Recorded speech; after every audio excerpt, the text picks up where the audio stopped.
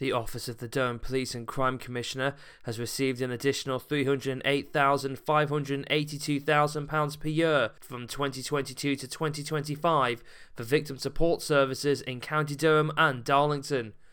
This is to increase capacity and support those affected by sexual violence and domestic abuse, sitting alongside the new front door referral process.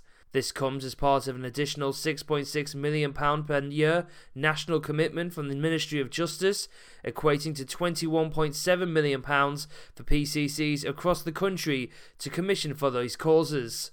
Commissioner Joy Allen has used this funding in an effort to target the Safer People initiative across the patch.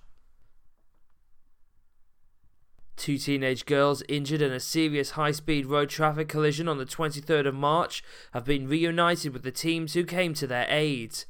College friends 19-year-old Tilly Raper from Richmond and 18-year-old Ellie Brian from Newton Aycliffe were looking for a park to enjoy the sunshine just after 5 p.m.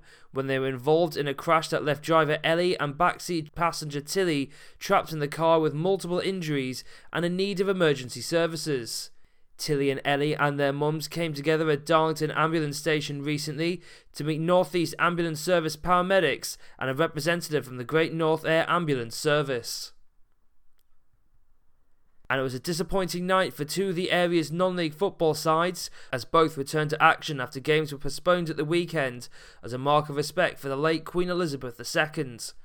Spennymoor Town were held to a goalless draw at home to Curzon Ashton in the National League North. Meanwhile, Shildon's delayed FA Trophy first qualifying round tie saw the Railwaymen fall at the first hurdle with a 2-1 defeat at home to Concert. Those are your local news headlines. I'm Kieran McCormick.